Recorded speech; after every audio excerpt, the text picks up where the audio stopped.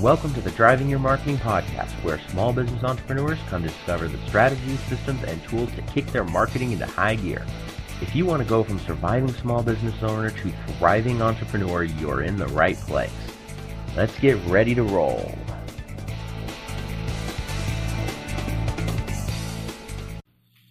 All right, welcome everybody. This is Eli Delaney with the Driving Your Marketing Podcast, and we are here to show you some fun, cool, easy, and less complicated, or not complicated, I should say, things that you can do to market your business, get your message out there. You know, one of the things that I always have, and I say this on every episode, is that I go into a room, I start talking to people about marketing, and they get overwhelmed, they get scared. I have heard the terms voodoo and black magic before, because some people actually think that that's what marketing is, and that's the whole point of this show, is to show you that it isn't. And for me to be able to bring in cool people that I meet from all over the world to show you some of the things that they've done, some of the things they've worked with on their clients or themselves, some of the things that you can get out there and do to stand out from the crowd, to get your message in front of more people. Because let's face it, you have a product that is there to help other people, to help solve problems, and the whole goal behind it is to help more people. Well, if you're going to help more people, you got to get your message in front of more eyeballs, and that's what we're all about here. So today, my guest is Alex Janedinik, and I do apologize if I blow that up because I keep saying Alex and I have not said your last name before. But Alex is a software engineer. He's a marketer, an entrepreneur, and most recently a YouTube personality. Alex is the creator of Problemio Mobile Business, and they've got some of the top business apps out there with over 300,000 plus downloads across iOS, Android, and Kindle. So, Alex, thanks so much for joining me today. Thank you for having me, Eli. Let's have a great show. I'm ready. All right, very, very cool. Now, again, I apologize because I'm really bad with last names, especially because of the fact that to me everybody's just first name. So you and I've had a conversation. We talked quite a bit last week. Had a great conversation, and of course, I know you as Alex. So go ahead, pronounce your last name so people can get that right, since I probably screwed it up at the beginning. It's funny because I knew that you didn't ask me how to pronounce my last name, and I was waiting for how you're going to pronounce it. But actually, you did pretty well. It was pretty close, so that was pretty good. Okay, so what is it? How do you pronounce it properly? I do Genedinik, but you can butcher it any way you want. There's no right answer for this name. It's a messed up name. All right. Well, it's not a messed up name. It's a little bit harder for the redneck in me to be able to actually put out there in the proper. Sometimes I just want to dismiss. Yep. That's awesome. So tell everybody, how did you get started in this? Give us a little bit more of your background and how you got into doing mobile apps, because you and I had an amazing conversation last week related to that. Yeah, well, so by training, I'm a software engineer, and by personality, I've just always been sort of curious and tinkering with stuff and just trying things, and ever since college or before, but obviously, then for me it was more amateur kind of projects and just, pursuing some ideas. But as time passed, my ideas sort of, I learned upon my tinkering with things, and I learned, and then also, obviously once you put out any product, on that same day, you're automatically a marketer, right? It doesn't matter if you're a software engineer by trade, or who you are, or who you think you are, but, you got to market your product, right? You got to sell. So right away, as soon as I started, making things, I also became a marketer, and I had to start learning that from scratch.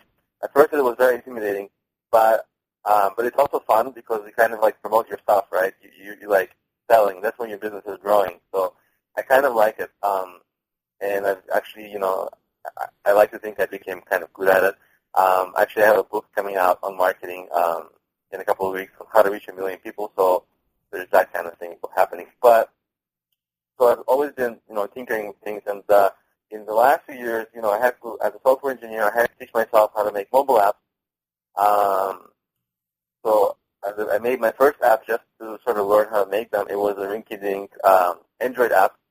And one cool feature that I made there, and it was a business app, it was very basic, But one really cool feature that I had in that app is I gave people the opportunity to ask me questions. So, any questions, like about business. And people started asking me questions, and I started learning what they needed out of my app. And I actually started adding those features, right? After my conversations with those people, I started adding those types of features that, that I didn't guess what people needed. I actually listened to, I was actually talking to my real users. And so that helped me really quickly to get that app to be the highest rated business app on Android by user reviews. And it grew and it became popular. And then I faced the next issue, which was I saw that people were constantly making the same mistakes. And the mistakes were in 4 areas. They were like in business ideas, in business planning, and then in marketing their business, and then in raising money for their business. And so I made the 4 apps serious. And then I kind of call it a course because in most cases people need to get the right information so that they can then use it. I'm going to stop you for just a second because there's a whole bunch of stuff. I've been sitting here taking notes as you're kind of telling your story, and there's a couple of things I really want to approach and kind of talk a little bit more on before we go into those 4 areas because you've got some really cool things. Number one of the things that I thought was so great that you said and is so true, and I try to teach this all the time, is that when we have our business and we have a product to sell, no matter if it's a product or service or whatever it is, instantly we become marketers. And a lot of people still shy away from that. They seem to think that, marketers have a bad name out there. And if you really stop and think about it, we're all marketers of something. Whether it be a product or service, if we're entrepreneurs, we're selling that. And even those people that are employees, they're marketers of their own self because they have to sell themselves. They have to make sure that people understand this is how I can help you. And so that piece right there I think was really important, and I wanted to bring that out, that's the attention of everybody listening to the show, because if you're in business, no matter where you are, no matter what kind of business you're doing, even if you're working with a nonprofit or you have a nonprofit, you still have to become a marketer, because even though you're not selling necessarily a product, you're selling people on the idea of helping somebody else in that nonprofit. I mean, wouldn't you agree with that? Yeah, I would take it way further. Every day you are a marketer of yourself, and people don't really quite get that. But it's how you carry yourself. It's how people perceive you. It's your brand, and then if you sell them, they'll like you, right? That's your first sale every day. Are you going to tell the person to like you or not, right? Because everybody wants to be liked, and everybody's in the business of selling themselves to be liked. And people who say, I don't want to be liked, those are extremely rare, or they're just not honest, right? So, right. It's an everyday thing, and it's an everyday thing that people should practice because, it's even like in the facial expression. It's in how your posture. You're selling yourself, and are you selling a product that's like a kidding product, right? Or are you selling a product that's like high-end? And, of course, all of us should have the self-confidence to sell a product that's high-end and develop the skills for it. So, marketing is really kind of like, it almost should be like second nature, and people should really pay attention to it, I think. Right. Well, and that's the reason I wanted to bring that up is because so many people, like I said in my intro, so many people they think it's complicated, it's scary. There's always that stipulation that if you're a marketer, you're going to be like a sleazy car salesman type of guy. All those stereotypical thought processes that go on. And what you said, I think, is really important, is that you have to, just the concept of getting up in the morning and selling people on the fact that they're going to like you as a person. That's the first step. You obviously don't want to wake up and annoy everybody. There are certain people that might be what their goal in life is, but for most of us, that's not the case.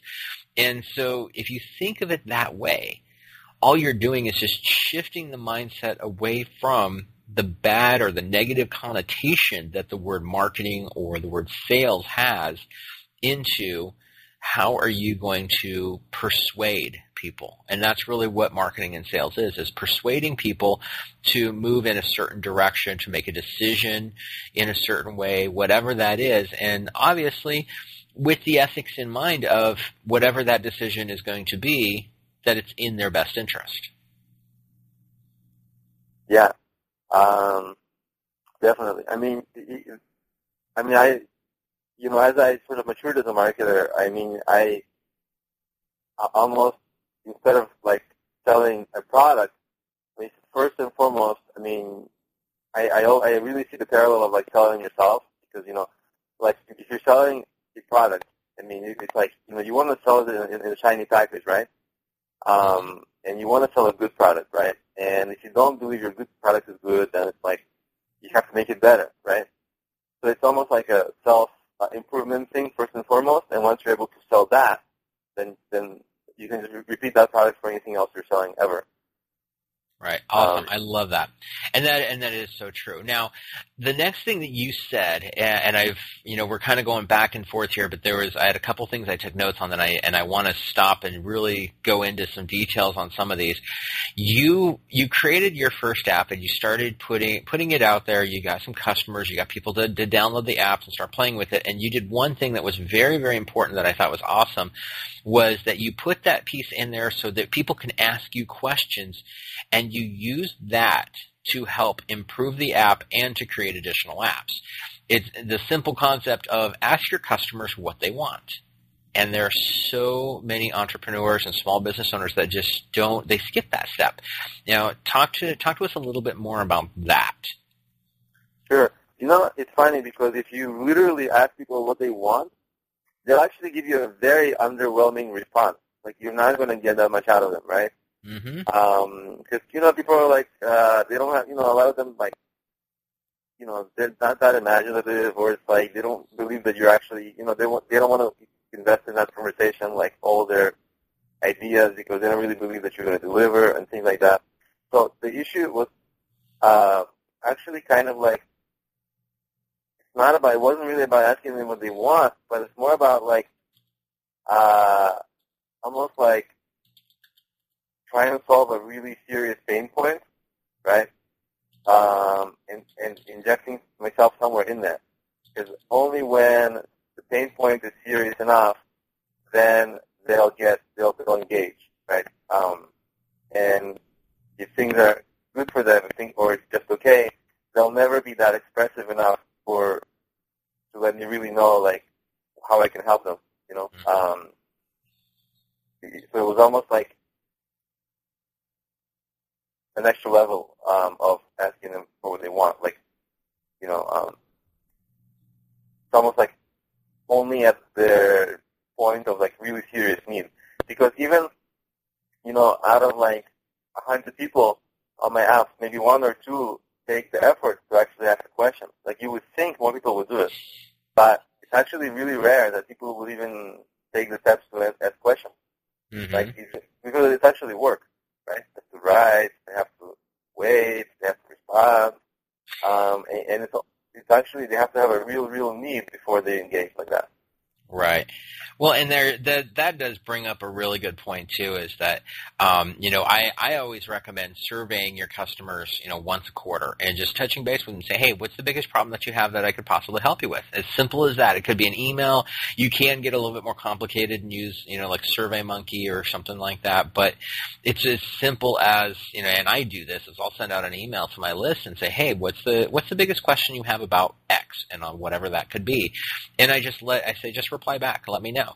And it amazes me how big our list is versus how many people actually answer. And exactly. So we know that the mass majority of the people, for lack of a better term, they're just lazy and they're not going to do it. But those people that do, that's gold right there. That's the stuff where you can figure out, how can I help my customers more? How can I provide a better service to them? And potentially, and in many cases, they'll tell you what your next product or service is going to be just by their answers. Yeah. I've had times where as a matter of fact, my social media course that I was teaching years ago was, I did that because people kept asking me for it. It wasn't in the works. It wasn't a planned thing. So many people asked me for it. I was like, okay, fine. And I started putting on seminars teaching social media, and I sold them out every time purely because of the fact that they said they wanted it. So I gave it to them. Exactly. Yeah. And you can also do the same thing with sort of fundraising, because I notice almost all entrepreneurs want to know how to raise money. Mm-hmm. So let's talk about that for just a second. Sure. I mean, it's one of my apps is like, so the app comes with 4 app course, and one of the apps is a fundraising app. My app is actually the marketing app. My favorite app is the marketing app, because that's precisely when they're like starting and growing their business. Mm-hmm. But almost everybody, like I would say 90% of the people, at one point or another, they inquire about how they can raise money for their business. And most businesses, they never end up raising money, right? And there's a great quote, I forgot who told me. It may have been you in our first chat, but the quote was something like, I raise money every day from my clients, right? And that's the quote that I really like. And it's kind of like, that's what I did. I never raised money for this business, I just made money with this business. But never, so it's kind of like a lot of people who ask about money, they ask about money to get started, right? But it's like a cardinal mistake that, you've got to get started without money. That's the case for most people. Right. And people who don't start without actually having money, they're probably not ready to be real entrepreneurs. Mm-hmm. Because it's like, how often have you heard that, like, I will only do it if my situation was perfect, or I would only start this if I had the support, or if I only had that if I had the money, right?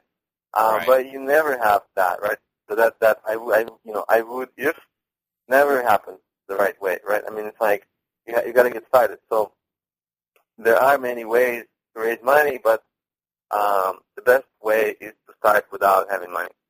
Right. It's not feasible for most businesses. Like if you want to start a restaurant, you will need to raise money. But for most businesses, you can start them very, very cheaply or for free. So it's like, in a way, the fundraising app is like, it's not really my favorite. It just has to be there because people ask for it. But if I had the choice, I would tell them just try to start it by being resourceful instead of by asking for money. Right. And I think that is really powerful for everybody listening to pay attention to, because I know people in the more the coaching and the individual world, the solopreneur world, and then I also know people in the startup world, and I see this on both sides. The startup world is a little bit different, and it always amazes me how many people that I meet that they have their great idea, but they don't think they can do anything with it until they get some venture capital, or they get somebody who's an angel investor that's going to come along and give them the money that they need. And it amazes me how many projects never get off the ground because of that. And I even know a guy who actually had his product together. He actually had sold some, but he was waiting for one big deal to come through to make his millions. And I'm sitting there going, okay, so in the meantime, while you're waiting for that one to finally come through, why don't you get out there and actually try selling a couple face to face, so they can actually see it? Because let's face reality. In today's world, people are, especially when you're looking at venture capitalists or companies that want to buy, mass quantities of a product or a service, they want to see that you have some kind of track to run on. And if you can say, hey, I've sold 10,000 of these things in the local mall, or even through, a local like a Craft Mart type of thing, something to that effect, they're going to be like, okay, well, we see there's viability here, that people actually want this thing, and they see that you are willing to hustle. And that has a lot to do with it in today's world, is that hustle of being able to get out there and sell one, because for selling that first one is going to tell you whether your clients want it to begin with, and on top of that, that's going to show the interest to the people who are likely to actually give you some funding. Yeah, and I always advocate selling, even if you don't think of yourself as like a salesperson.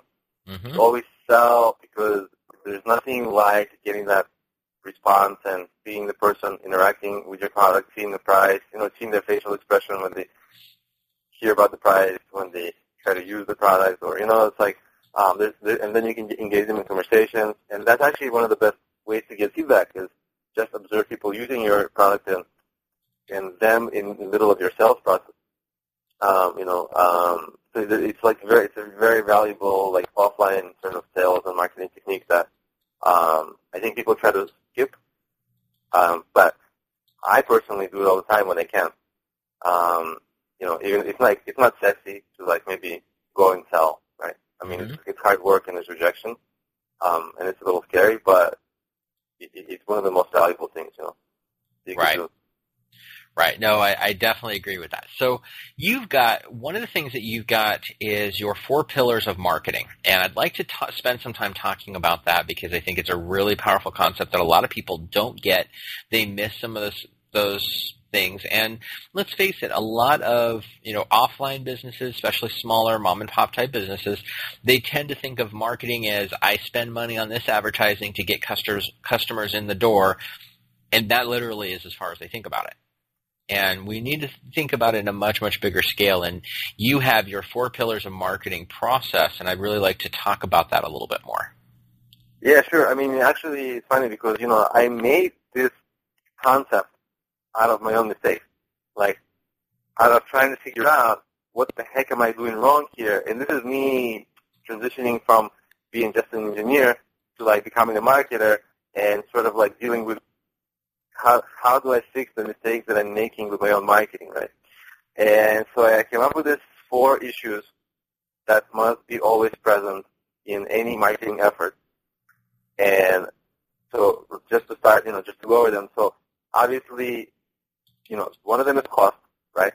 The cost, must be reasonable for whatever the marketing campaign is. Then there's scale, right? You got to reach enough people for whatever the situation is. Then there's the targeting, right? Because the people who you are reaching, a high density of them must be within your target market. Because whoever is not in your target market, that's a waste. Because they're just going to get irritated and they're not going to engage with your product. I mean, it's really difficult to sell something to someone who is not interested. Right? Like I mean, you can't sell ice to an Eskimo in real life. I mean, or whatever, right. It's hard. You want actually to sell ice to people who are hot. It's so much easier. So you want people to be in your target market. That's the third thing. And the very last thing is the conversion. Because the conversion is really like once you got all those people at a reasonable cost, in good enough volume, and within your target market, then they come to your site or your store or whatever their first point of contact is with your sales funnel, and then you got to convert them into clients. And so that's the 4 pillars. And in my sort of practice, because I sort of try to evaluate this thing with everything I do, see if it holds up. And if you get 3 or 4 of these right, you should have like a really nice. If you get all 4 of these working really well together, you should have like an amazing campaign, right? It doesn't cost that much. You can reach a lot of people. They'll convert. It's great. If you get 3, it's pretty good. One thing might be out of whack, and maybe it's too expensive, or maybe there's not enough people, but it still works. But if you only get 1 or 2 of these, you're probably not going to do well, right? So if you're missing 1 or 2, that's a big yellow or red flag. In that you got to think about it again. And where I see people making a mistake is they misunderstand what to expect from their marketing efforts. Like, say, they want to advertise on Facebook, right? They might think that they're going to be reaching a high volume of people. They might think that it's going to be like, whatever, like their target market. But will it? Right? So a lot of it depends on person's experience and then being able to think, to know what to really expect from their marketing campaign. Because sometimes, so that's one, like, pitfall that people might, have sometimes with this kind of 4 pillars of marketing, because sometimes they have wrong assumptions about what the outcomes will be. But if they have a solid understanding of what the outcomes might be for those particular things, then it's like I found this concept to be really powerful, and I use it all the time. Awesome. Very cool. And one of the things with that, you talk about, you've got the fact of scaling it and the other one about targeting it. And those two pieces, I think, are two pieces that are really, really powerful for people to think about, because, number one, the scaling standpoint is you've got to figure out, who your target market is. Whether if you're a local business, then obviously your marketing is going to be much, much smaller. You're going to have, 2,000 or 5,000 potential customers, where if you're doing something online, you could be looking at, 100,000 or 1 million, and so you've got to figure out how is your business scalable to the point where you can get enough customers. And I've seen that as a big mistake with a lot of people, where they've got a great business idea, but they can't scale it big enough where they only have 5,000 potential customers total. And if you break that down to how many actually are going to buy, maybe you get 100 customers, but is that enough to keep your business thriving for multiple years? And so, what are your thoughts on that? That's a bigger business model issue overall. Right? That's something that should be considered during the business planning, not during the planning of a particular marketing campaign. Because if you have that sort of situation where you only have like 5,000 people you can reach and hundreds of people who can pay, then there's really no business. So it's really a question of like how viable is that business, and then maybe there's this issue of the example that we used here, but within a particular marketing campaign, you're right. And I've ran into this issue myself many times where, like, I saw that there was more potential, but there wasn't, and so everything got flipped around, because it's like I had to, to achieve the same results, then I had to, like, monetize per user much better because there was less users to go around, and then that's obviously very difficult because people don't want to pay. So there's a lot of issues around kind of like misunderstanding the scale. And yeah, it's hugely important. Right. Very cool. And let's talk about the targeting, the niching it down to being much, much more specific as well, because this is the main thing. And I know a lot of marketers out there, people who are marketing consultants, coaches, other information product people like myself. And we all run into that same thing where we talk to our clients and say, you need to niche it down. And they go, but I don't want to turn away clients. And let's talk about that for a second, because I think that is one of the biggest misconceptions that's out there when it comes to marketing your business. That's true. Actually, on our last point, I just want to make one more note, and it's like one other theme, just like the support pillars of marketing theme that I have. Another theme that I have is to always try to leverage larger platforms.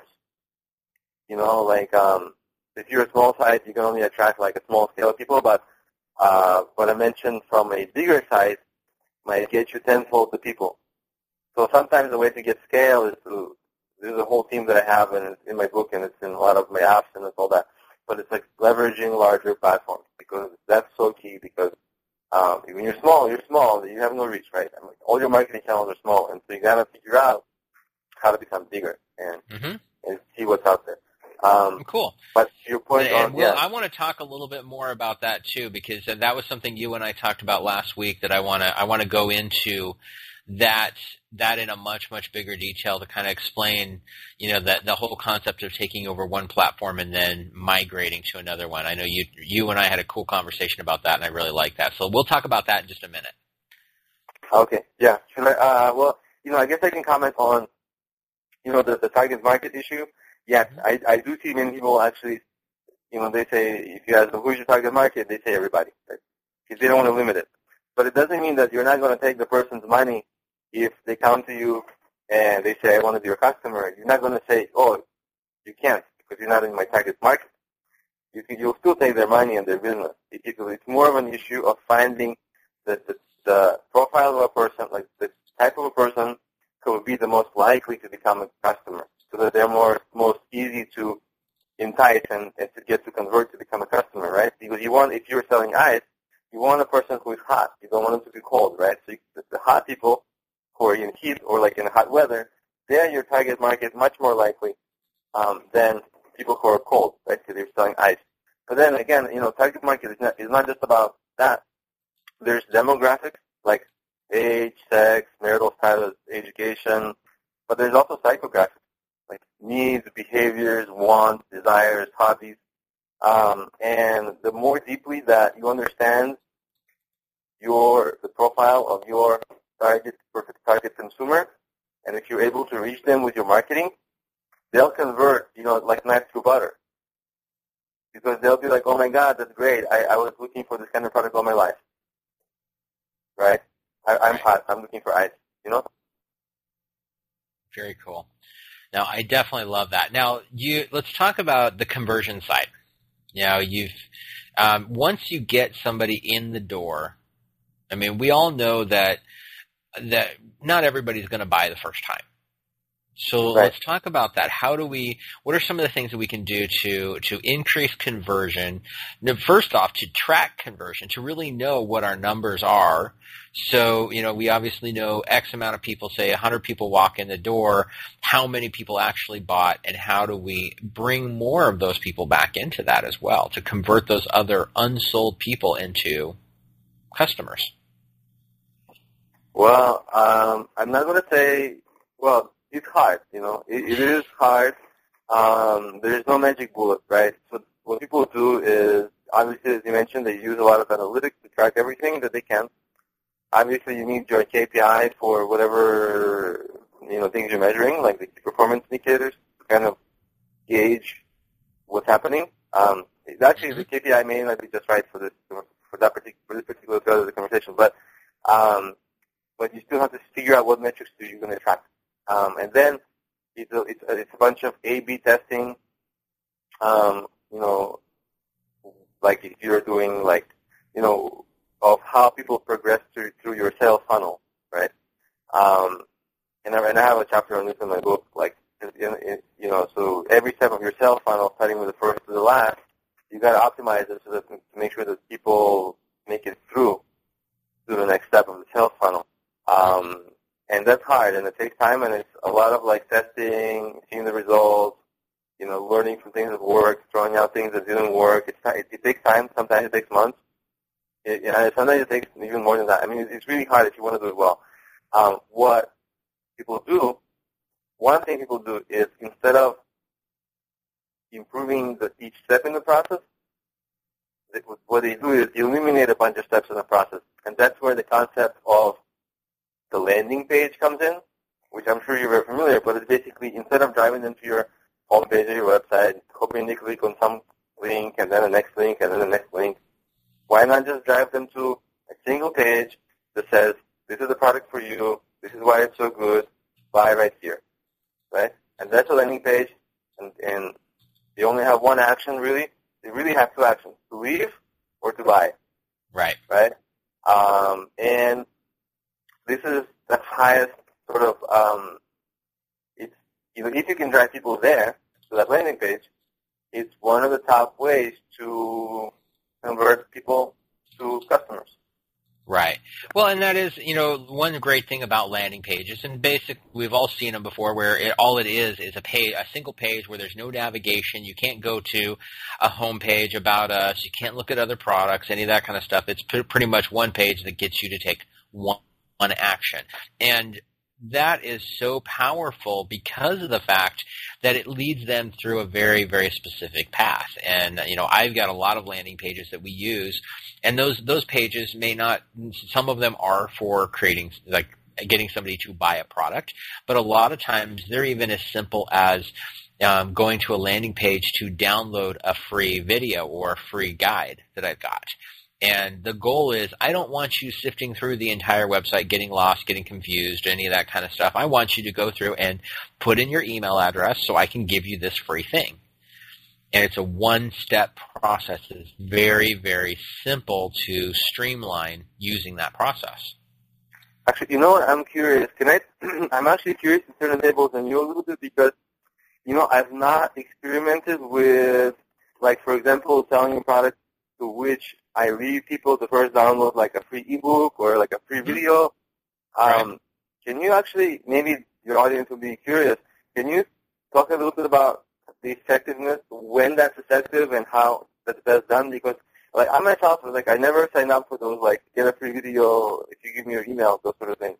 Like, I never sign up for them, and I wonder how effective it is, and maybe there's some instances where it is, but maybe, I don't know. Maybe you can comment on it, because I'm actually curious to learn that piece myself. Okay, yeah. I mean, we use it all the time. I use that stuff, and we get all kinds of, for me, I use it as a way to give people the taste test. And the best way to kind of describe the process behind it is like what we call the pink spoon theory. And if you're familiar with Baskin-Robbins, you can walk in the door and they'll give you a pink spoon taste of any one of their flavors. And the idea is that you're going to love it so much that you're going to want to, buy a scoop. And so with doing a free giveaway, a freebie of some form, we call it an opt-in, we call it an ethical bribe. There's a ton of different terms for it, but it could be a free video, a free audio program, a free guide, a free checklist, any of that kind of stuff. There are a certain number of people that are like yourself that are like, no, I'm not going to do that because I don't want them spamming me. And that's perfectly fine, because one of the things that I have actually found is that the mass majority of people, if they're not willing to give me their email address to sign up for something free that I'm going to give them, they're probably not likely to ever give me their credit card information. And so I find that it is a self-filtering process. A lot of times those people that don't want to give me their email address, if I haven't been able to prove that this is going to be something good enough for them to just give me that, then one of two things. Either I didn't do my job right, which in some cases is the point, and that's where I need to, test it and make changes to make it better. But the mass majority of those people are the people that would not make good clients to begin with. And so I'm okay with them saying, oh, I'm not going to give you my email address, because chances are that same person would never actually buy something. And so that's my thought process on it. And as far as what to give away, I have done audio programs, checklists, guides, books, video series. I like to do video series on a bunch of our stuff. And the whole point behind it is that you need to make sure that you give away something that you could sell, that has got enough value that you would be willing to sell it, and that if they paid for it, they'd be getting a ton of value, because you don't want to give away something that's garbage. And that's one thing we see a lot, where people are just putting out there some really cheesy basic stuff that is very poorly put together, and there's a lot of typos in it, and it looks ugly, or it sounds bad, or whatever. You got to be careful about that. You want something that looks like quality. So is that helpful? Yeah. Yeah, it's very interesting. I mean, I was curious about, like, the attrition rate, because, I mean, I think most people, when they come to a landing page, like, they don't probably most people, they don't give the email address. But I think you answered it, because, I mean, I think that's a filtering process for you. Mm-hmm. But then my question would be almost, the expense of driving the people to kind of a page where the attrition rate is. But I guess, I mean, I actually, the more I think about it, the more I think that you've answered it in your answer. I just have to kind of digest it a little. Yeah. Well, and it is, you're going to get some attrition. When you pay for your advertising and things like that, if you're doing advertising, a lot of people, they drive it to a website, or, as an example, we're dealing with some offline businesses as well. So I'll use an example where if I do a live speaking engagement, I will actually give something away to everybody who fills out a form, and I give them an actual form, and it's basically a way for them to opt into my stuff. And so they fill out that information, and I say, hey, this is what I'm giving away. It's a free guide, free report, whatever that is for that particular talk. And you're going to also get this video series. I do a lot of tips and tricks and extra articles that I share out and things like that. This is, my gift to you. It's all stuff you can get out there, go take action on. It doesn't cost you anything. It's my way to say thank you for listening to me today. Just fill out the form. Make sure you get it back to me before the end of the day. And something to that effect. And I get easily a 75+% response rate to that. And that's an offline tactic. If you're a speaker, you're working in networking groups, any of that kind of stuff. So that's one way to look at it. You can also do, the basic online stuff as well, where you drive traffic to it, but you want to make sure your traffic is low cost enough that it makes up for the long term of what kind of conversions you get on the higher end products. Yeah, that makes sense. Yeah, especially everything in person, offline has a higher conversion rate because you get to make a personal connection with people. Exactly. It's so important. Yeah. Yeah. All right, so we've got a little bit of time left. There's two things I want to talk about here. One, let's talk about mobile apps because that's been a big one with you, and we talked about what the mobile apps that you created are. Where do you think that mobile apps come in handy as a lead generation tool as opposed to a income generation tool? What are your thoughts on that?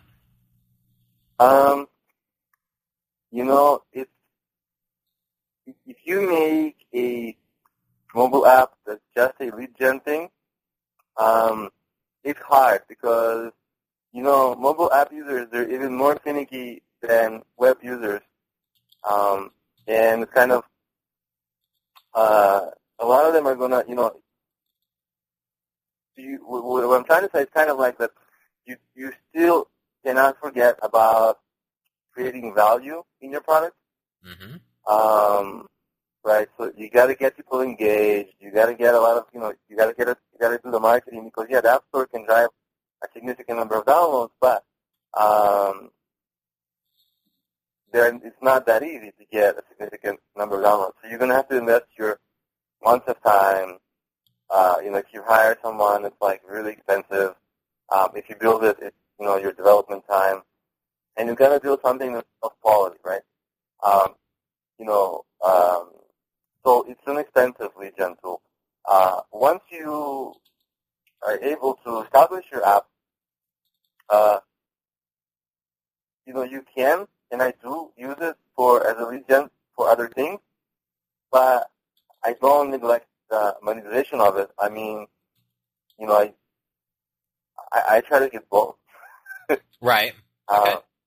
And one doesn't trump the other. Like, I wouldn't say one is way more significant than the other, but they're nice when you can get both. Right, and that's one of the things I'm thinking about with it. And you and I talked about this a little bit the other day. Was the ability to let's say you have an app that you sell for 99 cents. If you sell enough of those and you're providing great value, again, 99 cents is very, very inexpensive. It's like that next step above the free line, right? Yeah. So you use that as it's 99 cents. You make sure that you're providing great value within that app, but then you use that as a tool to collect those people into the next funnel to maybe buy your $47 product or your $97 course or your, $300 a month coaching program. I mean, there's a lot of different ways you can go about it. But I think, my thoughts on it, and this is why I'm asking you this question, is because I'd like to hear your thoughts, is that is a great way to use it as possibly as an income tool, but primarily as a intro way to bring them into those higher ticket items. So essentially it does become a lead gen tool. In my experience, people like, it's again one of those things where, how likely is the Eskimo going to buy ice, right? And in this case, it's an issue of, yes, like if a person spends 99 cents, they may spend $5, they may spend 10, 20, but generally it's a low-end price point. So when you started raising it to like 50, 100, and I have a product that I sell in my app, which is a $50 product. It's by another person, and we collaborate on it. And it's a product that my users need. But in the lifetime of that product, and it's been like 6 months, we've only sold one, and I think like 100,000 people saw it. And it's a product that they would probably like if it was free. They would go for it. Right. And that's a $50 price point. And the only reason I haven't taken that ad out, honestly, is because I haven't had the time. Like, it's just in the taxes, right? But I will tell you that the person who did buy that one product is a person who bought everything else that I've ever sold on my app. So it's like a super user, a person who really likes it. Mm-hmm. So in that sense, it's a yes to your question, because there are people who will buy more of your stuff as long as you have more stuff to sell. Right. But and on the cheap product, I will tell you that about 15 to 20% of the people who buy at least one of my apps buy another. So you can sell them more things, but it's within the same price range. Once it gets into a 99-cent price range and a $50 price range, that's a crazy difference, right? Oh yeah, definitely. So on that, very little carryover, but on stuff that's like same price, like 99 cents, $2, $3, I do see people buying more than one at a really nice rate.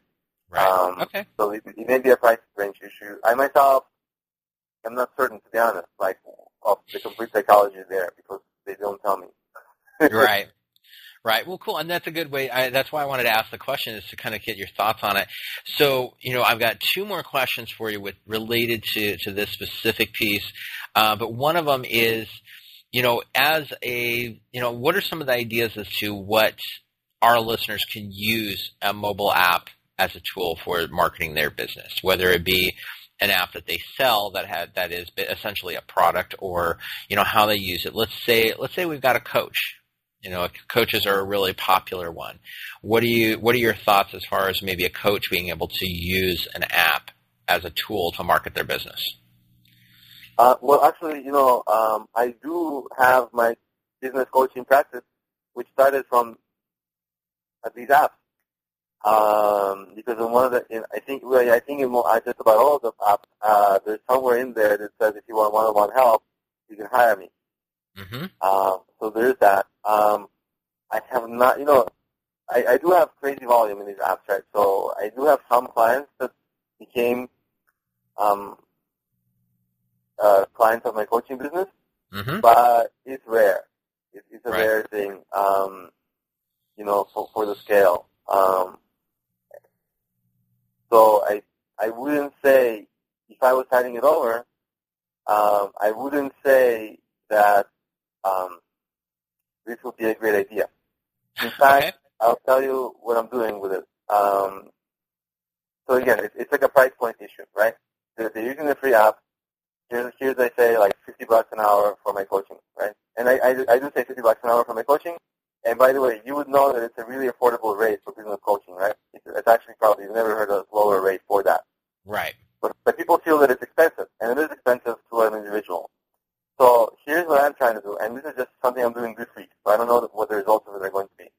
But I made a Fiverr gig, so for $5, they can book half an hour with me, right? Instead of starting 1 hour, $50, I let them book half an hour for $5, which is essentially the same as, coaches give like a 1 hour free consultation. Right. Mm-hmm. So I'm giving like an essentially free consultation to people who are serious enough to pay $5. Right. Okay. So that intermediate step, maybe that's the key here, to get people, to onboard in a smoother way. Because to sell a coaching thing directly was a difficult thing. So that's something that I'm, and we can follow up on that, and I can tell you how that went. But I'm just starting to do it now. Yeah, very cool. I like the idea of that, and that is it's something that's very different, but it does psychologically. It actually does sound like a good thing, because it's almost like the $1 trial. You can book, this is my regular rate, but I'll give you a taste for a discount. But what it does is it's another filtering tool. It's kind of like the concept of asking for an email address on a free guide of some sort. It's a filtering tool because the people that aren't willing to spend $5 are probably not going to ever become good clients anyway. So I like that idea. I think it's a pretty powerful thing. Okay, so we are getting close to time now. Now I have one thing I wanted to talk to you about, or I wanted you to share your platform crossing thing we talked about, your authority platform, and then moving to other places. Let's talk about that for a minute. Yeah, and by the way, I detailed this exact thing in way more detail than I'll be able to do here in my marketing book, like How to Reach a Million People, which when it comes out is going to be on Problemio.com. Right, so cool. I'm going to have like way more detail on that and explaining exactly how I did it. But just to quickly explain, when you're marketing on the web, most platforms, mobile apps, YouTube, Google, and I can name a number of others. But most of them, they work in almost exactly identical way, right? It's a search-based, algorithm-based system, and they're all high volume platforms, which is a theme of mine that I mentioned earlier in our chat today. So they're all like these large volume things, and then you've got to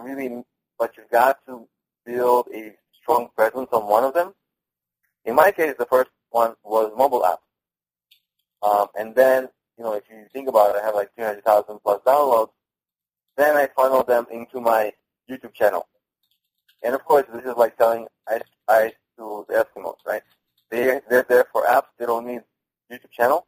But enough of them convert into YouTube subscribers, then I'm able to have a strong YouTube presence. Then I go for the third, large platform, like Quora or something like that, right? And then I funnel them into my third search-based, large volume platform. And so one by one, I kind of conquered these things, podcasting, YouTube, mobile apps, whatever. And then some platforms can be paid, like my books, Amazon, Fiverr, right? So it's all about getting like a base, and then growing out of that base, and it's essentially making yourself a media company, because this is all, by the way, social media marketing, right?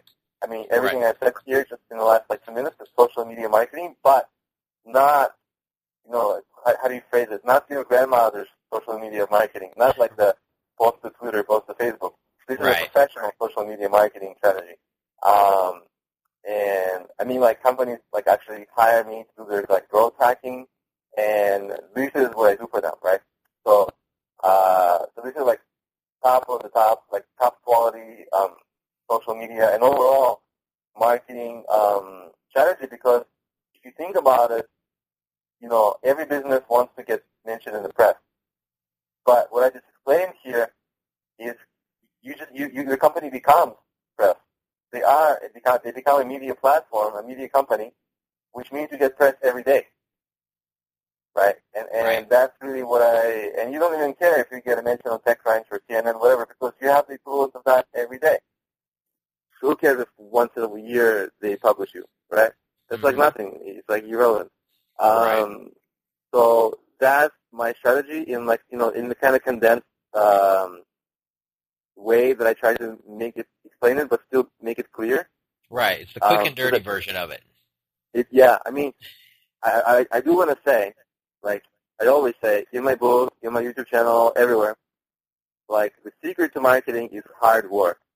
So I know I skip a lot of details when I say, dominate on mobile, dominate on YouTube. But oh my God, it's hard.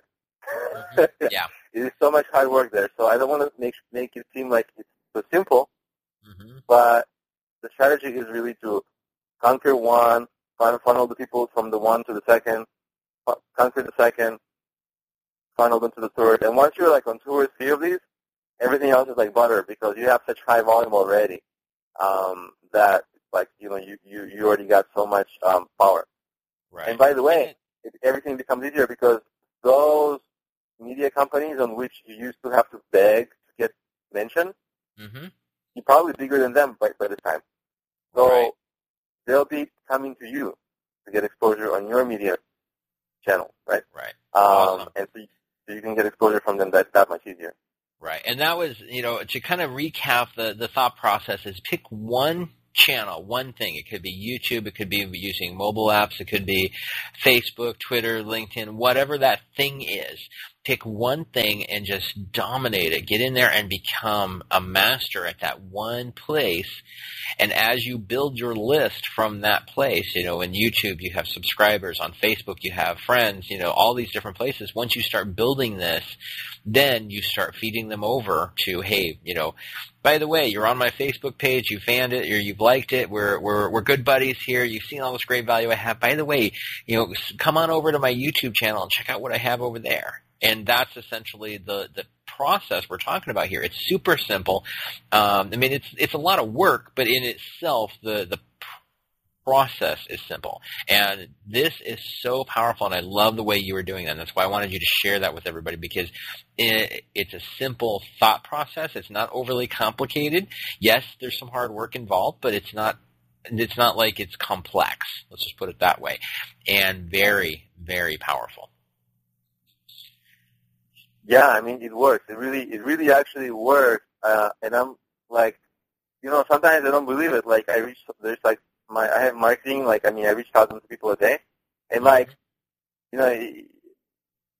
sometimes don't believe that it's happening. Right? Like when you don't have it, it seems like an amazing number. When you have it, it's almost like you take it for granted. It's like it's not a big deal, right? but when I take a step back, I'm like, wow, this stuff works. Mm-hmm. Yeah, that's awesome. Very cool stuff. All right, well, so we are about out of time here. We're going to go ahead and wrap things up. I always have one last major question to ask of every one of my guests, and that simple question is, if there is one action step that our listeners can get out and take right now, what would that be? Well, certainly it will be to get my products, right? Which, no, I'm just kidding, but actually I'm not kidding, because I won't lie. I like it when people get my products. It's a business, right? So, and the products are helpful. And actually, if you're starting a business or if you're looking for marketing, I really provide, and a lot of my products are free. So I really provide either cheap or free. I feel like it's a great guide and I don't hold anything back. I really try to explain, how I got, how I achieve my results. I'm not like one of those people who talk for 10 minutes and then you didn't learn anything from them. I really try to pack a punch into everything I do and make sure people learn. So if people go to Problemio.com and there's probably if they're starting a business, I cover exactly the questions that they have, because guess what? I talked to about 1,000 entrepreneurs that I help on my apps, and I know exactly what issues that you're probably having.